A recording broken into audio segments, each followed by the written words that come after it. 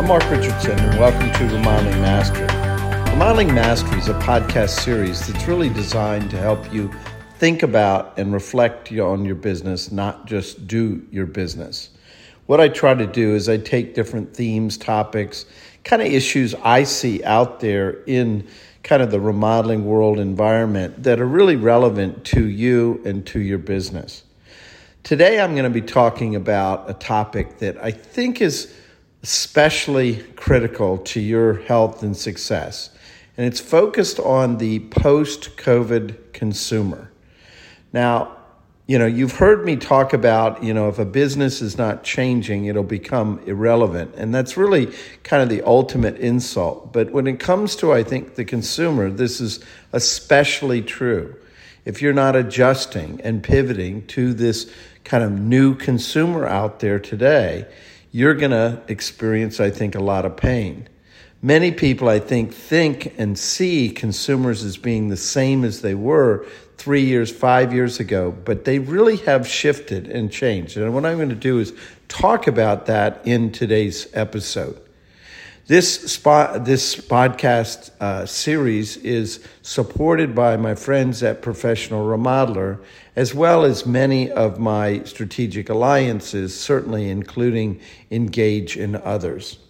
So I was watching a television show the other day that actually started before COVID, had a lot of episodes during COVID, and then now moving towards post-COVID. And it really hit a chord for me on how dramatic and how serious COVID was in terms of just having a deep effect in terms of how we would think about things, how we would feel about things, what our priorities were, and therefore all the behaviors that are out there. I've been talking for the last 25 years and really sharing that, the consumer themselves is your biggest competitor. Now, you compare that to other elements within the construction industry. You look at the market share that exists with the big boxes, where you have your top three have 30-40% of all the market share, the material supply. Or you look at the big home builders, your top 5 or 10 have about 30-40% of all the market share. Well, you look at the largest of the full-service remodelers out there, and the collection of the top 10 or 20 only have about 1% of the market share. And I share that because the remodeling industry is very, very fragmented. It's a lot of smaller organizations that have a very small percentage of the market share. And therefore, as we really discovered many, many years ago in my business, when you have less than 1% of the market share and you're one of the biggest in the country, why are you so focused on other remodelers and what they're doing as far as competitors? And why don't you turn your focus on the real competitor in your business, and that's the consumer? So unpacking that a little bit before, how is the consumer really a competitor for you? Well, it's a competitor in the sense that you're going up against ignorance, fear, and overwhelm. So if you think about their ignorance, they don't know how to buy remodeling. They don't know the differences between the elite remodeler and the dog and truck remodeler. They don't understand the difference between design build or design bid type processes between general contractors and design build firms. They don't understand really fundamentally the difference of these things. Now, your clients are not stupid. They're very, very intelligent. However, they are ignorant about these things. So you're actually competing against their ignorance, against them making the wrong path, the wrong decisions, and ultimately causing, them a lot of pain. You're also dealing with their fears. And whether you realize it or not, those fears exist. You almost have to be like a marriage counselor or a therapist to go deeper when it comes to client-related fears. I've been on the Better Business Bureau in the Mid-Atlantic, their board, for many, many years. And about 50% of all the complaints that come in come from home improvement and home remodeling. There's some natural fears, both in terms of who they work with. Are they going to take care of me? Are they going to create a good experience for me? But as are more important, the fears are making mistakes. If you really think about this as it relates to remodeling projects, they're trusting you, trusting the dream, trusting your advice to be something that they're going to spend a lot of money on and be very happy with. They're also fearful of the level of investment that they're making. Is this sensible? Is this a good return on investment?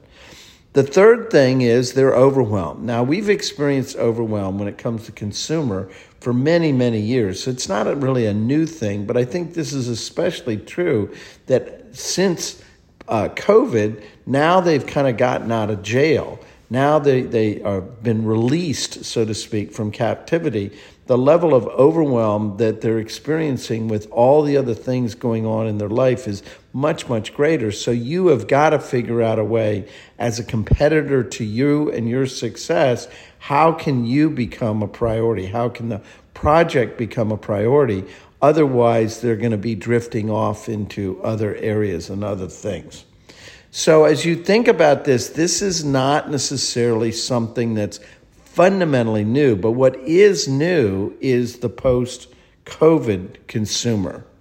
Now, if you think about a year and a half or so ago, we were dealing with, I think, industry issues in your business where we had a series of headwinds that mainly were operational. They were supply chain issues, they were cost escalation, they were labor shortages. And for the most part, many of those headwinds in your business were while they're difficult, a lot of them have dissipated today. Now, the flip side of that is you also had a year and a half ago, you had a lot of tailwinds. The tailwinds were consumers starting to come out of COVID and certainly really wanting to make their home a priority and get going on projects that have been sitting idle for a period of time, in large part because of COVID and the things that were going on. So you had the lead flow coming in, the calls, the opportunities were as great as certainly they've been in a long, long time. And that also created an environment that the clients were quite empathetic and willing to wait in line. They were relatively patient, and they were able in many ways to kind of stand up and salute to your processes and systems. Well, you turn the clock up today, those headwinds are gone, which is good, but also the tailwinds are gone. So we've got this kind of idle period that, yes, we have a period of time that leads are coming in and then it goes dark for a period of time. Sales are herky-jerky. Average tickets, they go up and they go down in terms of types of projects and all of those kind of things. So we have an environment right now where you have to look at it differently. You have to look at the post-COVID consumer and how do you go about approaching it, both in terms of the business, but also in terms of the sale and the sales process. So let's just talk about, what's changed, what are some of those post-COVID kind of elements. There are a few things I just want to touch on. And again, these are consumer, look behind the curtain kind of things. One is that their priorities have changed. Well, when you're locked in your home and completely consumed by what's going on out there, your priorities, I think, change in terms of what's important to you. The importance of the family, the importance of travel, the importance of making sure that you get out and stretch your wings, the importance of, just overall health to yourself and certainly to those around you. So all of a sudden, the priorities have changed. It's not necessarily your project is that important to them. It's their priorities have changed. The second thing is their urgency has changed.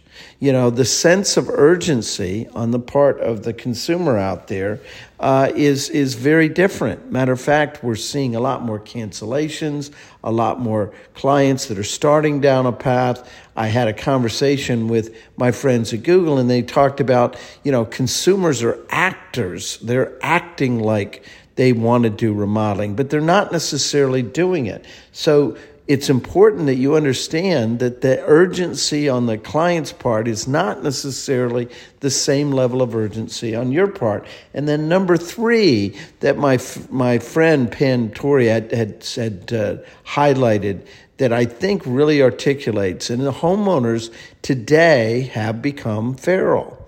Now, if you think about that term, and I've used this several times on my podcast, this means simply escape from captivity. And just like a feral cat or a feral dog, they have their own will. They want to do it their way. They want to control the process, and they want to do it when they want to do it, how they want to do it, and quite frankly, for what price they want to do it. So you're dealing with, I think, a client that is very, very different. They're the post-COVID consumer. So you've got to think about strategies that are effective with this consumer if you're going to be successful. Now, define success. So if you were doing, let's say, 20%, 15%, 25% close rate, the difference between being successful and not today is getting one more out of 10 or one more out of 20. So you can actually either make up the difference for the post-COVID consumer, or you can add on to it so you can see a level of success. But you're going to need to adjust. You're going to need to pivot in terms of approaching your biggest competitor, the consumer, a little bit differently moving forward. So, a few tips and advice that I would encourage. Number one is take a little bit more time with the lead up front. Now, this may be a deeper level phone call with a client. This may be a first meeting with a client, but go deeper than you've done in the past. This is not a transaction. This is not a project. This is a relationship, and every relationship is very, very personal. So you want to really try to give that relationship a little bit more time. If in the past you were spending, an hour at the first meeting with a client, spend an hour and a half or 2 hours with a client. Try to go deeper in terms of that relationship with a client. And I think you might find that they're going to give you the insights of who they are in this post-COVID world that I think will help you be able to direct them and give them the best advice that you can. Number two is it's more important than ever, given their ignorance and their feralness, is that you need to be the voice of reason. Now, the voice of reason uses data, uses reason, rationale. People buy emotionally, but rationalize their decisions logically. What logic are you weaving into these conversations in the sales process? It could be related to moving versus staying in the home. Many, many homeowners don't really appreciate the act of moving is about 10 to 20% of the cost of the new home. Why? Because of all the settlement costs, the real estate commissions, the moving costs, all the things that are disruptive to their lives. It actually is quite expensive to move. And now more than ever, with interest rates going up, most homeowners out there today do not want to replace their low interest mortgage on their existing home.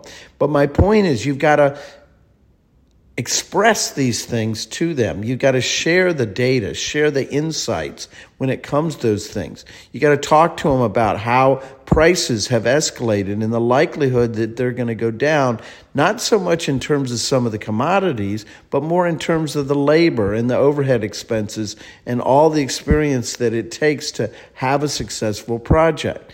You need to give them real live data. The last 3 to 5 years, we've seen increases in remodeling costs be 15 to 20% annually per year on the consumer's part. So as you think about this, are you really communicating that? Do they really understand it?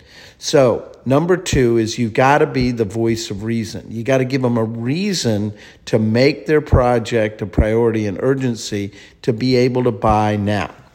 Number three, you've got to be memorable. I think there's so many distractions going on. You've got to be memorable. You got to think out of the box. You've got to be different than others out there. So it's important that you're using whatever sales tools, sales presentations, but even your behaviors, for example, to be memorable. If you know the client is especially interested in a particular sport or a particular activity, you've got to make that part of the relationship and make them aware that you, in fact, have an interest in those things as well. But at the bottom line is try to think out of the box, try to be memorable and not just mundane and boring. Number 4 on my list is you've got to, more than anything, be the urgency kind of expert. You've got to be masterful in doing reverse timelines to really have them understand if they want to ultimately be waking up in their new space or using their new kitchen, in 6 months, 12 months from now is the time to get going. Now's the time to make it really a priority and get going. As you think about urgency when it comes to it, walk them through urgency techniques, focusing on urgency of the client and their family, urgency of the project and weather-related issues and timing and all those things there, and also urgency relative to you and your schedule and your time in terms of you being away and having access and more of your clients coming back. Certainly in the fall, that's going to cause you to be busy. If you can pile on like little deposits of all these urgency and be really more the urgency teller, it's going to tip the scale, I think, and they're going to end up pushing you forward into the project, not dragging them forward. And number 5 on my list of little tips is you've got to sharpen your sales axe. This post-COVID consumer, you need to help them buy, and you have to have very strong sales skills to be able to do that. So it all starts with your sales knowledge. Sales is in fact something that you can very much learn. And the more knowledge that you have, that's going to create more confidence. And that confidence is going to create the enthusiasm. And ultimately, that's going to become kind of magnetic and people are going to want to work with you. But you have to have the sales knowledge.